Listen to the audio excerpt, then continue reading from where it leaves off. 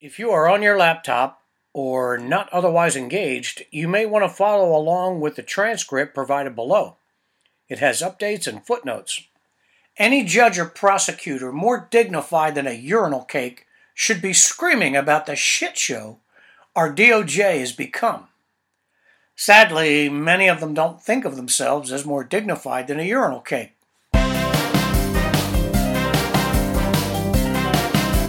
Welcome to the Political Party Pooper Playbook. And if you thought all we did was sit around thinking up ways to poop on empty suit politicians, well, you'd be half right.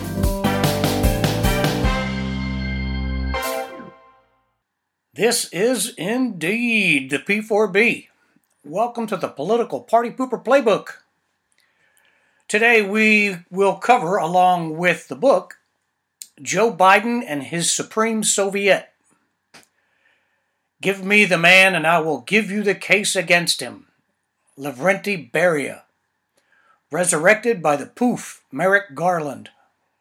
Before we get to the book, I am continuing to read analysis from both sides of the Trump indictments. The most recent indictments are nothing short of scurrilous. It is important for people who get their news from TV or political videos to understand what is in these indictments and what Jack Smith announced when he unsealed them are two different things. In his big dramatic announcement, Jack spoke of the 1/6 mini riot, maybe 50 or 60 people being violent, if that many, and said that this is what he was addressing in his indictments. But the indictments don't address that. And mention of the mini riots include doctored quotes trying to paint Trump as rousing the rabble, which he certainly did not do. But the real problem with the Jack Smith fairy tale is the requirement that the prosecutor must prove to a jury beyond a reasonable doubt that 1, he, the prosecutor, is a flawless mind reader, and 2, that no laws existed for an election to be challenged right up to the second of certification. On the first, I'm going to go out on a limb and say that Smith is not clairvoyant. He cannot possibly know what was in Trump's mind on 1/6/21. I could be wrong, but I think mind reading ranks up there with Scientology and mail order x-ray specs. On the second point, of course, those laws existed, and arguments went back and forth inside the White House for weeks about how to seek redress through those laws. It's not unprecedented. In 1960, Hawaii empaneled an alternate slate of electors. In 2000, Al Gore had an alternate slate ready to go, but ended up conceding before the challenge took place. I'm glad he stepped aside. He might have won his challenge. Knowing what we know about the man now, a Gore presidency would have been unthinkable. And that is what Trump was trying to establish, an alternate slate from states he believed ran corrupt elections. And history tells us it is clear that in places like Philadelphia, for example, the counting process was filthy. But no one called Hawaii's alternate slate fake electors or accused Hawaii of fraud. No one called Gore's slate fake electors.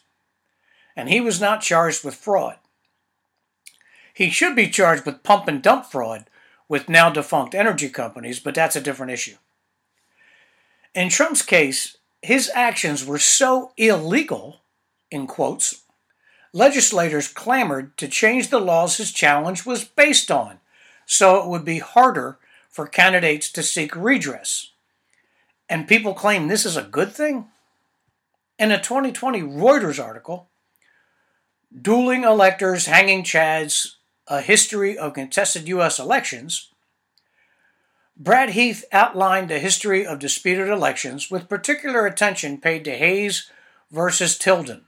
The electoral process was so messy, laws were established to allow for challenges to elections. Here's the applicable paragraph. A decade later, Congress enacted the Electoral Count Act that was meant to establish a roadmap for resolving disputed elections in the future. Though exactly how it would work remains unclear because of ambiguities in the language, election scholars say. The law has never been tested or interpreted by the courts. So, where's the fraud? Where's the crime? Losing an argument isn't illegal. Soliciting legal advice isn't illegal. But when you are dealing with a morally vapid political machine like the DC Democratic Party, it's show them the man and they'll find the crime. In this case, they'll make up crimes out of whole cloth. Trump took the fight down to the wire. He lost his fight and he left peacefully on 20 January like every president before him. And for the record, on January 6th of that same year, he called for people to make their voices heard, quote, peacefully and patriotically, end quote.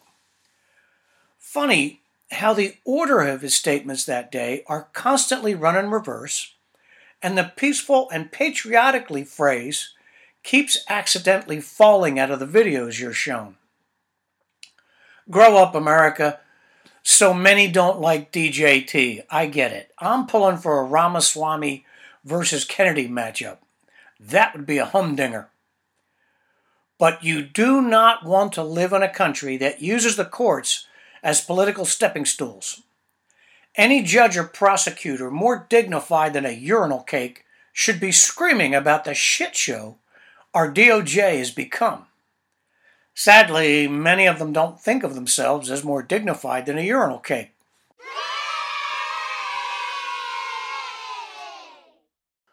One of the most direct ways the P4B is supported is through Po River Furniture and Yard Games.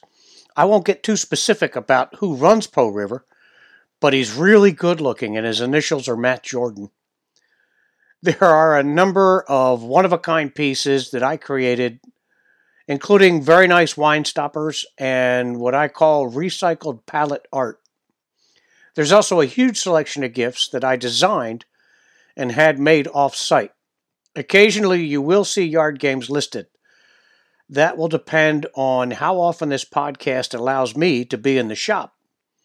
I'll leave a link or a button below so you can shop Po River. Now, let us revisit our tome of enlightenment. I wish I could affect a British accent. This would all sound so much better. Chapter 12, later in the episode, is once again timely since I recently saw BJ Bill's wife and a few other knuckleheads screaming about the issue on Twitter, or X, or whatever the hell we're supposed to call it now. Street Politics, It Ain't Your Daddy's GOP Anymore by Matt Jordan. Copyright 2015. Formerly 16-2024, A Path to Consistent Conservative Victory. All rights reserved. Chapter 10, Obamacare and Other Medical Fantasies. $716 billion funneled out of Medicare by President Obama. An obligation we have to our parents and grandparents is being sacrificed, all to pay for a new entitlement we didn't even ask for. The greatest threat to Medicare is Obamacare, and we're going to stop it. That's a quote from Paul Ryan. It's too bloody bad Ryan and the other three morons spent the last 4 years standing in the way of that quoted objective. This should be a runaway success for Republicans. But keeping in mind my earlier complaint about message and guts, watch the typical loser candidate handle this. He will say it is bad policy and bad for our people. If asked what he would do, he'll say the Republican legislators take very seriously their responsibility to see that American people get the health care they need. No, no, no. This has been the consistent Alan Shepard prayer approach to the issue. This is worse than lame because it uses the kind of empty political rhetoric we've already decided to dispense with forever. More importantly, it repeatedly misses the golden opportunity for real conservatives to pound away at an opponent and the program. Say what you're thinking at this point. Obamacare has nothing nothing to do with health care. It is a status scam to take over a sixth of the economy and reward politically friendly insurance companies with the keys to the system. They will bilk it in exchange for acting as government administrators. It has failed in every conceivable measure. Repeat that whole paragraph for effect. We are going to completely eliminate Obamacare from the Federal Register. The insurance industry will issue real insurance policies. We will cap medical damages. They were not invented to destroy caregivers. We will permit insurance companies to sell insurance nationally across state borders. This will increase competition. We will let them offer coverage they are willing to offer in exchange for what the consumer is willing to pay. We will encourage businesses to de-link your insurance from your job. There is no logical connection there anyway. Keep it, quote, portable, as people now like to say. Time to teach. We'll assume you're giving a speech on Obamacare or the subject has come up in front of an audience. If you are smart, have your board and easel ready. If you know how to use electronic graphics and still be interesting, go for it. Write insurance companies on one side of the board and you on the other. Using basic scribbles, demonstrate the following. Insurance is a bet. All insurance policies are bets. Your homeowner's insurance company is betting that your house will not sustain a serious calamity, and you are betting that it will. If your house burns down, you win, and you get the money to rebuild. Life insurance is a bet. If you die within a predetermined time, you win. They all work that way and were designed to do so. Medical insurance used to be that. Each month, based on the risk the insurance company was willing to take, you would ante up with your monthly bet payment.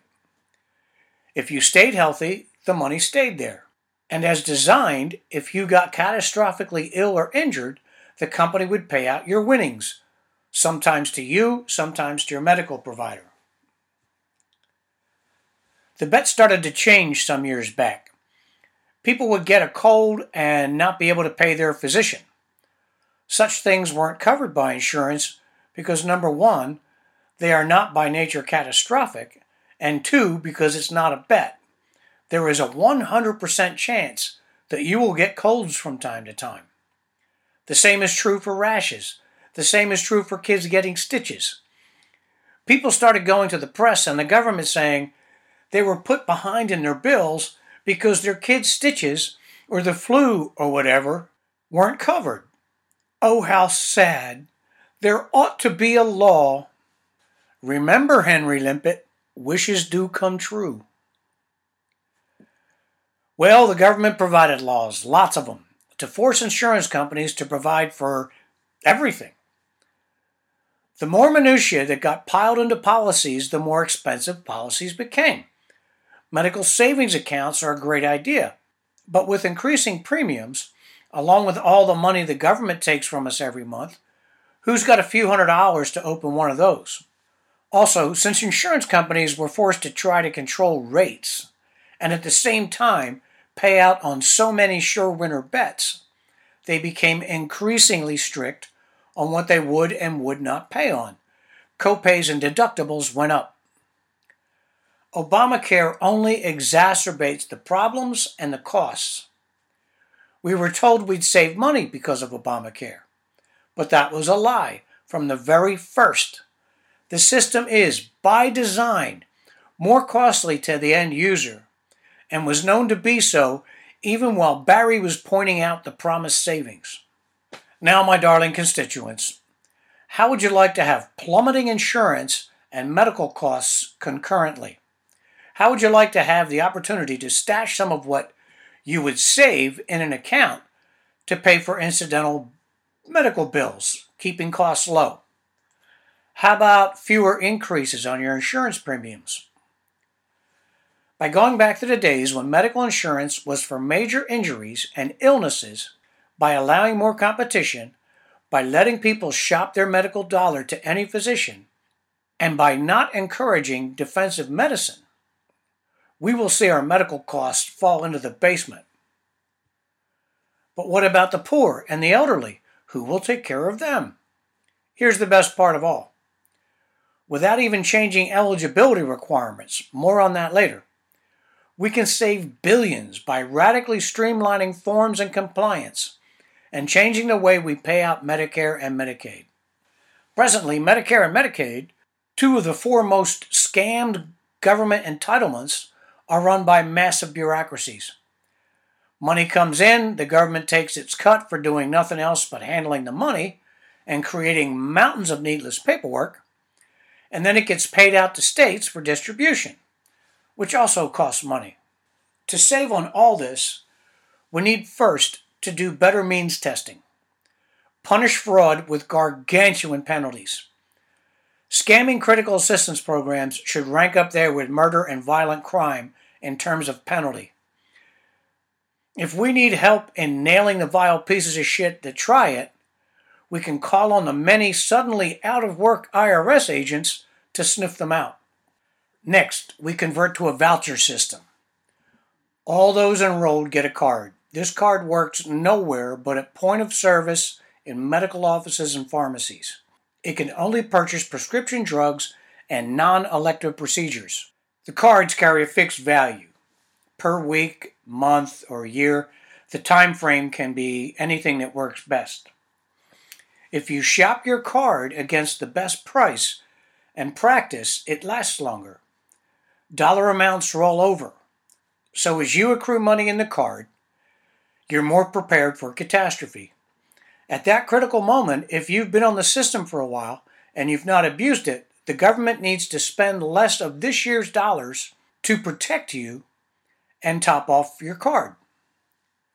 Again, this is not an ATM card. You can't use it for anything but medical care. Payment comes through a closed system and is made to the caregiver. It would be no more complicated than to set up a credit card arrangement at JCPenney. Separate Medicare and Medicaid dollars from the general fund. It never should have become part of that to begin with. If you ever want to know the real motivation behind these programs, along with Social Security, Obamacare, etc., just remember it was made part of the general fund. The idea was to fatten government coffers first. The government knew it would have to tax its way to paying out on this money later. So de-link this and other welfare programs from all other spending. Finally, compliance requirements would be radically streamlined. Once a patient is enrolled and has a physician, medical records and administration should be a living document, added to as needed and simple by design. Multiple billions would be wrung out of the system every year with just this change alone.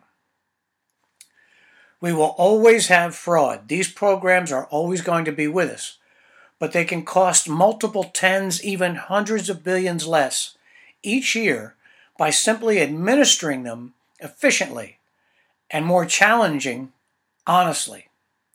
An honest Republican, and certainly a conservative, should have no hand in growing these programs by one more penny. To do so would help no one and hurt everyone.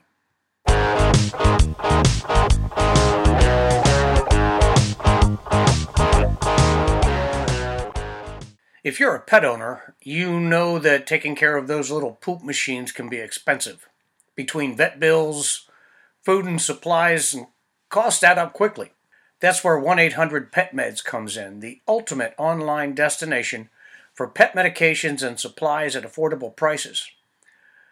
PetMeds offers a huge selection of pet medications, including flea and tick medications, heartworm preventatives, and prescription medications.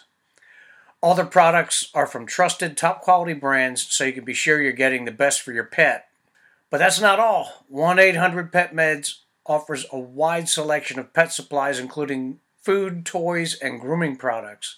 They even have a selection of prescription diets for pets with specific health conditions. And they offer free shipping for orders over $49, so why wait? Visit their website today. I'll leave a link below the audio line, and start saving on your pet's healthcare needs. Chapter 11, Energy Policy, Micro. Build the Keystone friggin' pipeline. I'm thinking since I just completed another chapter, maybe I should cut to commercial. Nah.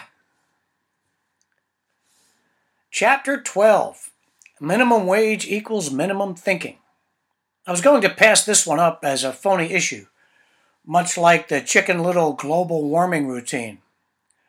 But like GWCC, the consequences of pursuing the progressive agenda on minimum wage will have harmful results, especially for the people progressives are pretending to help. This is how I approached the subject in a blog post now on www.streetpolitics.us. Perhaps in a follow-on book to be out during the general election, I'll pick apart the articles line by line. No great challenge. Better still, I might consider a short ebook devoted to the subject. George Will once posited this question, that if by some miracle everyone's net worth and income measured against purchasing power were to triple overnight, would the howling about income disparity suddenly go away? The answer is, of course not. The reason is because pundits and politicians favored by the non-thinking class would point out the lower third on the income ladder are still on the lower third, and therefore cannot afford the 4-bedroom, 3-bathroom lake house the middle third now can. And that isn't fair. One should fold one's arms and stomp a foot when uttering that last sentence. Assume I've done that for you. Fortunately, the free market does not address what is fair in terms of how big your bank account is, how much I get paid, how shiny and fast his car is. That is up to you, your upbringing and your decision making. In the free market, and I would contend in a truly civilized society, citizens have the sense and the strength of character to live their lives without complaining about the possessions and success of another. All this may be aside from a compliment on the qualities of whatever it is that other person has garnered. The compliment would be a simple pleasantry. The rest is none of our business. Further, we meddle with opportunities and the methods of success of others at our own peril. This is axiomatic in the thinking of successful people. People who made their own way in this world without resorting to the insulting of or interfering in the lives of others. Wow, the heads of Occupy Wall Street fans are exploding all over the country right now. More despite the fact that many are of the 1% they pretend to despise and privileged with a college education. Yet they don't understand the first sentence of this paragraph. And those that do know it's true. But they also know they'll never be able to apply their global warming degrees with such dangerous ideas still lurking in the minds of thinking people. How does this apply to minimum wage? Well, let's go back to the politicians I've been insulting since Chapter 1. They know that a large majority of people think it's okay to raise the minimum wage. They also know, but wouldn't dare mention, that few people actually have to work for what is presently the federal minimum wage. They also know a few more things. I've got it. We help the poor by taxing the poor. First, the sector of the economy for which this wage was introduced, never having a lasting impact on those intended to help, is the unskilled entry-level or supplementary income sector. Wait staff in mid to low quality restaurants, gas station attendants, unskilled construction labor, we used to call them gophers, janitorial staff, etc. Because of the simplicity and often the flexibility of working in these sectors, these jobs were typically offered to teenagers to give them entree into the working world and teach them a work ethic. For others, it was supplemental income. None of the jobs minimum wage laws were aimed at were ever intended to be a livelihood and were not designed economically to be so. The fact that middle-aged people have crowded out entry-level kids at Walmart is neither our nor Walmart's fault. The same pandering polls also know that the electorate is shamefully uninformed. The average voter is asked, do you think people at the bottom of the income ladder should have more money? The average voter says, sure, why not? If asked, should the government mandate what a person's wages should be, you'd get a sneer at best. The correct answer is, of course, what an employer and an employee agree on in exchange of time for money is absolutely none of the government's business. And the legislation to meddle in such arrangements is a waste of time and money. But there are politicians in need of cover from real issues, so here we are again. Will raised another great point in a Fox News appearance last year. Who will pay for the rise in minimum wage? Well, by a huge disproportion, it will be the poor, of course. Who does most of the business with those earning minimum wage? It isn't politicians. It's not the guy who drives a Jaguar. It's the people who eat and shop as inexpensively as possible. They will finance the lion's share of this stupid idea. And only a mouth-breathing idiot really believes that hours and jobs won't be lost and prices increased at those very establishments to completely offset the new wage. As a side note, both McDonald's and Walmart already pay above the prevailing minimum wage in most cases. Not all their stores, of course, pay the proposed minimum wage to new employees. Most employees presently move past the $10 figure rather quickly. Here's the cool result of coming up with the magic number of $10 per hour to solve the woes of the downtrodden.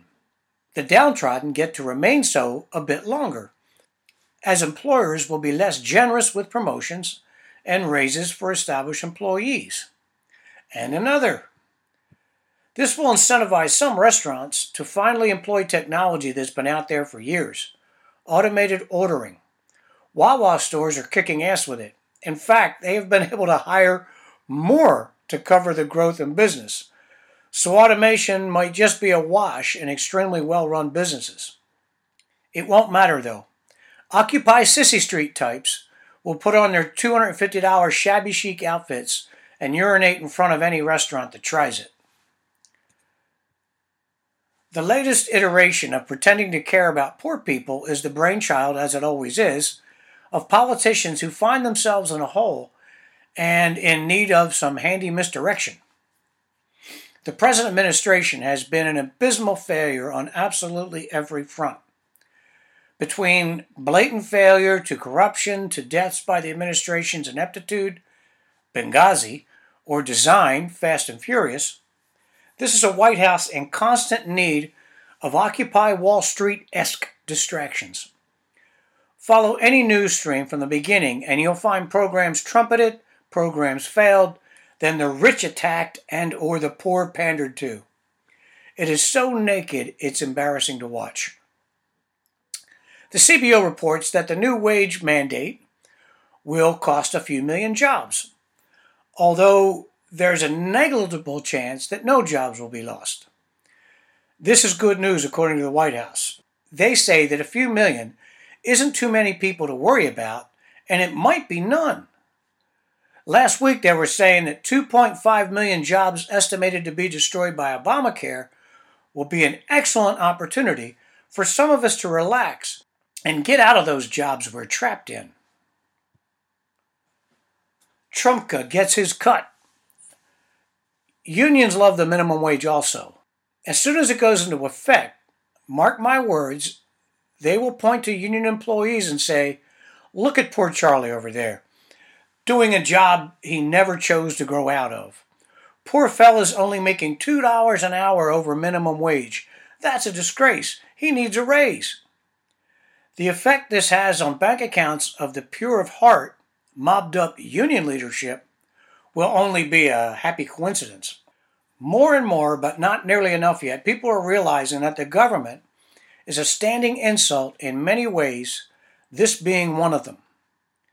Whenever politicians/unions claim to be helping the little guy, know with crystal clarity the only people being helped are the governing class and their own incumbency and personal gain. Those who we are told will benefit directly from an increase in the minimum wage will see their gains eaten rather quickly as the entire economy floats to a corresponding position with respect to their big pay raise. I know. I say all these things because I'm a hater. All fiscal conservatives are, right? If I had the wisdom to be found in a drum circle or a Justin Bieber pajama party, I'd be totally on board with this minimum thinking idea. Remember, government that assumes it can decide your minimum wage can also decide your maximum wage. It's been tried. Read up on Nixon. Let me stop here for a quick 2023 update. The popular cry for the raise in the minimum wage is now up to $15 an hour. And union payrolls, therefore dues, therefore mob boss, union leadership paychecks are tied directly to percentages above prevailing minimum wage. I'll leave a link to a Forbes article that's worth reading. Be sure to use all the buttons at the top and bottom of the text. We live and die by the share and subscribe buttons. Send inquiries to PoRiverProductions@gmail.com. Thank you very much for joining us today.